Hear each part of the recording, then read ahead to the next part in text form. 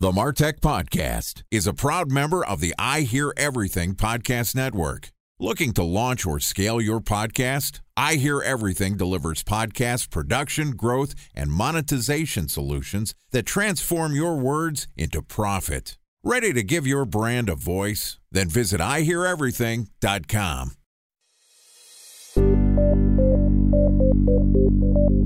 From advertising to software as a service to data.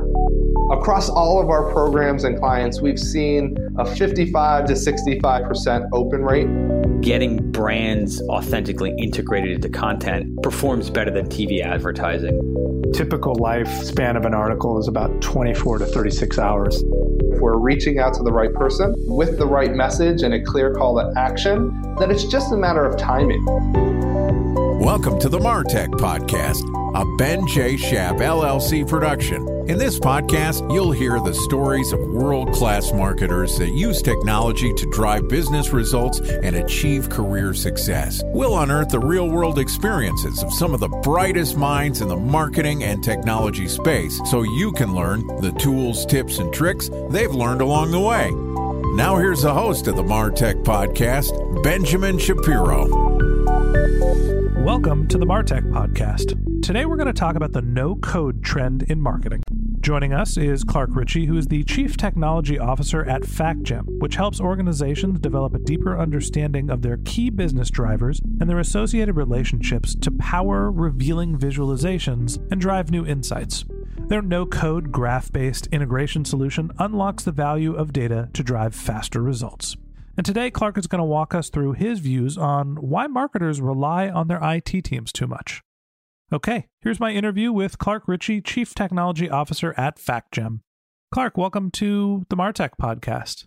Thanks, it's great to be on. Excited to have you on the show. Excited to talk a little bit about the overlap between, marketing and technology. This is, in fact, the MarTech Podcast. And there's a big trend that is happening with the no-code revolution. I hear investors are throwing money hand over fist at no-code companies.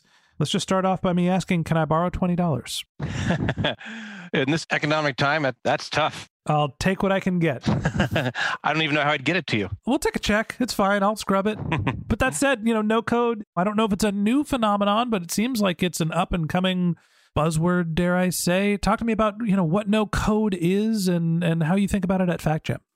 I think you're on point in that it's not totally new. I think for a long time, people have been looking for faster ways to deliver software, to build applications.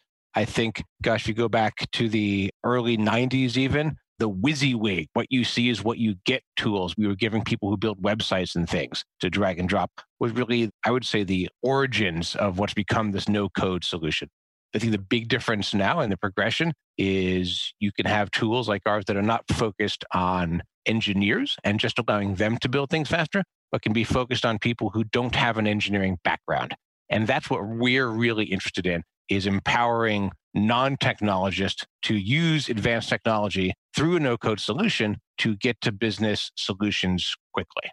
So it seems like there's two trends to unpack here. The first being a branding of the WYSIWYG editor, what you see, what you get, being called no code in some way to kind of rebrand some of the technology in an industry in the same way that artificial intelligence is a little bit of a rebranding for machine learning. And, there's some other ways that we can package things and call them AI, even though they're not true artificial intelligence. Part of this is marketing for companies to try to make themselves seem modern, cool, and attractive. And then on the flip side, there's that second trend that you talk about where WYSIWYG, I think of it as Wix and Squarespace. You can drag and drop the front end and build your websites, a front end user experience. And now some of the WYSIWYG functionality is being brought to the analysis and more the back end of your business to be able to do analysis, not just create marketing assets. Am I thinking about it the right way? Yeah, I think so. And I love your comparison to what's happened in machine learning and artificial intelligence. I think that's really on point. It's very much like that. It's taking those concepts out of the realm of just design, where they fit very naturally, and applying them to more complex business concepts relating to how do we look at data? How do we move data from place to place? How do we transform data? So how do you take those more advanced concepts, but still present them in a very easily accessible way? It may not be simple because the business domain can be complicated, but they're accessible to people who aren't necessarily deeply rooted in engineering, but rather in that business domain. So talk to me about the WYSIWYG, the no-code functionality when it comes to data manipulation and analysis. Is this just a graphical representation of what your data looks like? You can drag one bar chart onto the other one and put them next to each other and click this box to take out this type of data and add these filtering. I mean, is it a more user-friendly business intelligence tool, or is there actual different analysis that's happening? So it definitely depends on, whose tool you're talking about. So the drag and drop and creating the bar charts and so on, that's very much in the space of like a Tableau, for example, who's done very, very well at providing users with the ability to create those really complex and often very beautiful dashboards and interfaces for BI. At FactGem, we're focused on things like 10 step earlier, which is how do you get your data from all different sources connected in a way that matches how the business actually reasons about the data, and then make it accessible to drive those analytics and eventually those visualizations, and do so in a no-code way. So we're focused on the foundational aspects of that. Okay. So, back in my eBay days when I was a young marketer kind of learning the landscape, there was a portion of the team, most of it was at the time what we called the paid search team. Now it'd be the performance marketing of the PPC team. And one of the requirements for them was that they all need to know how to speak this special language called SQL. They had to be able to write code to get access to various types of data, to be able to pull from multiple databases and aggregate them. And what I'm hearing is now essentially you're saying, hey, you don't need to know SQL. You could just say, Google, Yahoo, Amazon, FactGem, whoever we're talking to, give me my data in this format. Is it that simple, or walk me through sort of the way it's manipulated?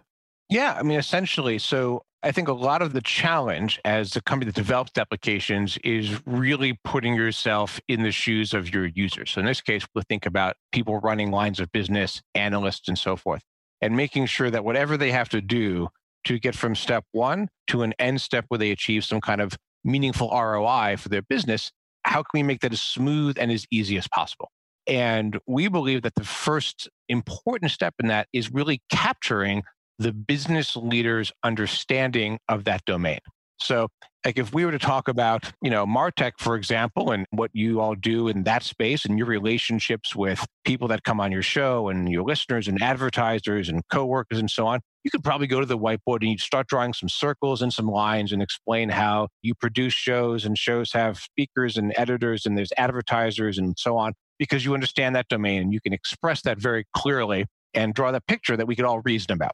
That's where we start, is essentially letting you draw that model visually. And then I think most importantly is that is how your data then gets stored. So often in today's modern IT environment, business leaders will draw that picture and express it, but then we're forced by our tools to change that dramatically to fit the technology. And now what happens is the way business leaders and analysts reason about their data doesn't actually match the way the data gets stored. And that leads to this big impedance mismatch that causes friction within the business. It causes questions that analysts believe should be easy to answer are not easy to answer. Answers that you get don't always represent the reality you think you're looking at. So that's where we like to start off, is really removing that mismatch. I've seen a handful of tools that are not necessarily doing a no-code version of this, but something I think it's relatively similar, where they're aggregating all of the performance marketing data and mapping it to, in e-commerce, let's say your cart data, right? Your business, your revenue data. So Google says one thing and they're taking credit for 80% of your users, and Facebook is taking credit for 70% of your users. Well, now all of a sudden you have 150% of your users. That obviously doesn't make sense. I hopefully did the math right there. And you need to consolidate and have a single source of truth from all of these data.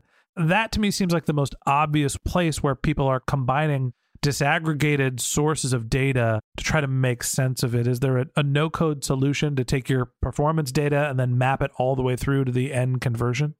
Right. So that's a good example. There are, as you said, very specific products and companies out there that are taking specific silos of data, like your Google AdWords and your other ones, and combining them together.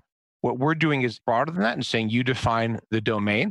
In this particular space, what I see time and time again and really across almost every sector, is companies have a marketing database and they have a database of customers. And they're always separate because, of course, much as we'd like them to be, not all people that we market to become customers. And yet it's really important for us to understand, how does our marketing affect our customers? How are we marketing to existing customers? How is it impacting them?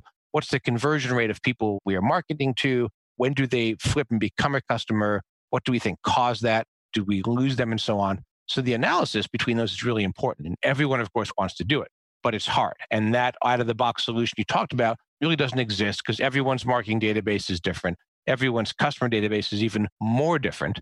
And yet you can take someone within that organization who knows the business and they can say, oh, yes, I can look at these two sources and I could draw lines between them. And I could explain to you that this customer here is the same person as in this marketing database. Those are great cases where we help people do that, again, with no code, and give you that single place where you can do that analysis. And then, of course, keep going and build it all the way through your systems and all the way through your websites and your transactions to tie all the sources of data together. A special thanks to our presenting sponsor, Mutinex. Ready to take your team from I think to I know? Then join brands like Samsung, ING, and Asahi who make better marketing decisions with Mutinex. Mutinex Growth OX, the marketing mix modeling platform that makes measuring ROI fast, easy, and cost-effective. Request a demo at mutinex.co. That's MUTINEX.co. Time for a 1-minute break to hear from our presenting sponsor, Mutinex. In 1919, John Wanamaker said, "Half the money I spend on advertising is wasted. I just don't know which half." Well, the advertising landscape has changed since then, and instead of reaching your audience on 2 channels, you're probably reaching them on 20. Turns out John didn't know how easy he had it. But that doesn't mean that you should give up on striving towards marketing effectiveness.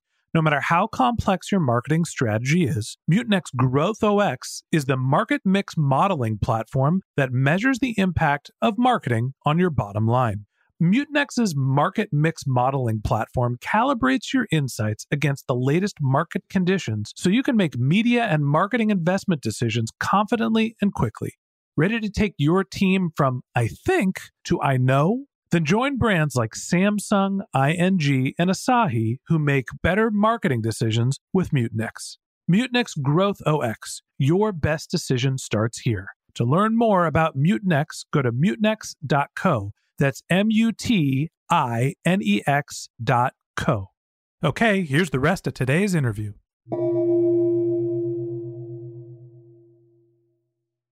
So this episode is titled, Why Marketers Are Relying on Their IT Teams Too Much. The no-code revolution, let's call it, the trend for no-code tools to be developed and implemented is impacting how much marketers are relying on engineers, product managers, product marketing managers, data scientists. Talk to me about how this trend is impacting where marketers sit in their organizations and what capabilities they have. Most companies that are doing this, they're not by definition IT companies. Their largest department isn't IT. It's a number of other things. So IT is a very precious commodity. And having an ability like this, where you're still partnering with IT is still critically important to maintaining the infrastructure and help keep everything running smoothly. But this takes a lot of that burden off of IT and allows you to place that workload onto the people in the line of business who are pushing for these efforts forward to drive a particular business outcome.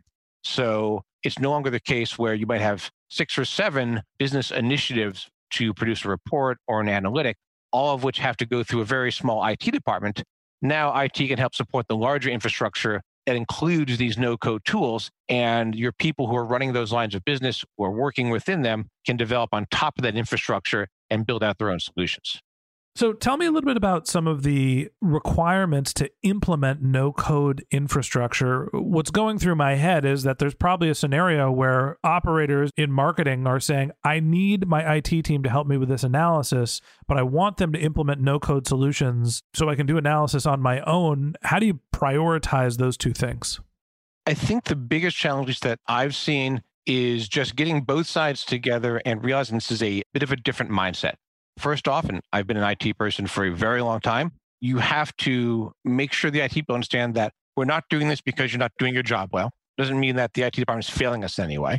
And we still need you. We're not trying to get rid of you or diminish what you do. We absolutely need you to make this succeed and to go forward. But we're trying to offload some of the work you're already having to do, but in a positive way. So it's still a team effort. A lot of times this can feel very threatening, or it can feel like it's being done in some sort of almost a retaliatory way, as if you don't have faith in your IT department anymore. And that really shouldn't be further from the truth. It's not that we don't trust you. It's that we don't need you. That's what I imagine the engineers are hearing.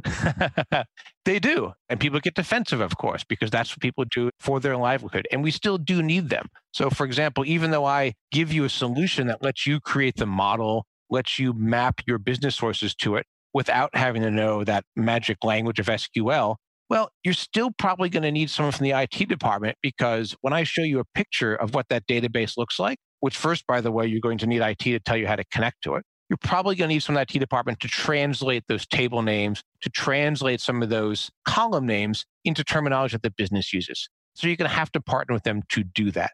Then having that common understanding, you can now just drag and drop and not have to worry about writing the SQL and so forth. But you're also going to have to communicate your scalability needs, your quality of service needs. How often is it going to be up? How many people are going to be using it? How much data is going to be there? All of those still common IT things have to be answered and met as part of that partnership with IT. So it's really just a slight realignment in how we're going about the same kinds of things. I think that obviously there's a communication component to this that you're talking about. And newsflash, engineers have feelings too.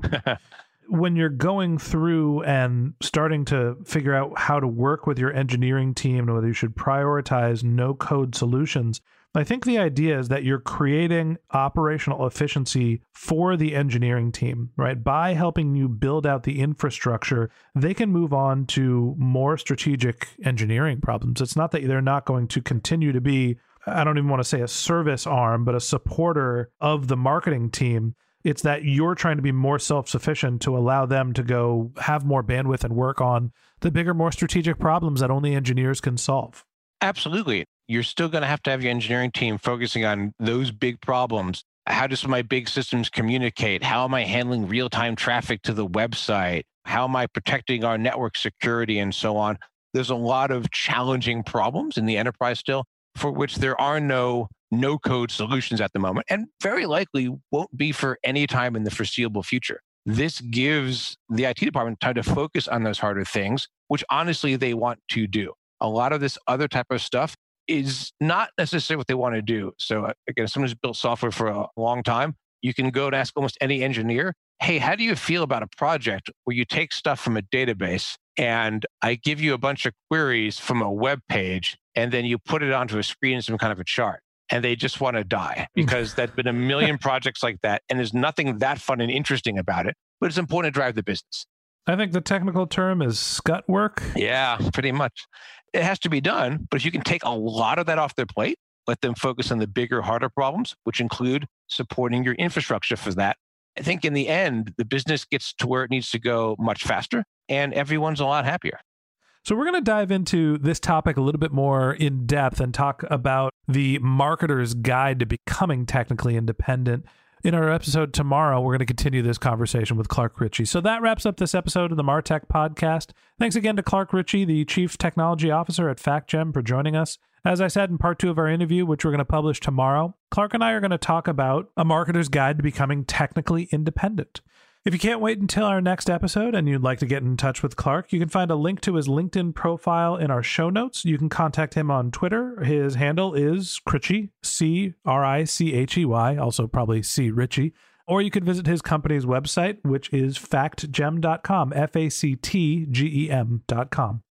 Just one link in our show notes that I'd like to tell you about. If you didn't have a chance to take notes while you were listening to this podcast, head over to martechpod.com, where we have contact information for all of our guests, episode summaries. You can subscribe to our once-a-week newsletter. You can even send us your topic suggestions or your marketing questions, which we'll answer live on our show. Of course, you could always reach out on social media. Our handle is martechpod, M-A-R-T-E-C-H-P-O-D, on Twitter, LinkedIn, Instagram, and Facebook, or you can contact me directly. My handle is Ben J. Shap, B-E-N-J-S-H-A-P. And if you haven't subscribed yet and you want a daily stream of marketing and technology knowledge in your podcast feed, in addition to part 2 of our conversation with Clark Richey, the Chief Technology Officer at FactGem, we're going to publish an episode every day this year. So hit that subscribe button in your podcast app and check back with us tomorrow morning. All right, that's it for today, but until next time, my advice is to just focus on keeping your customers happy.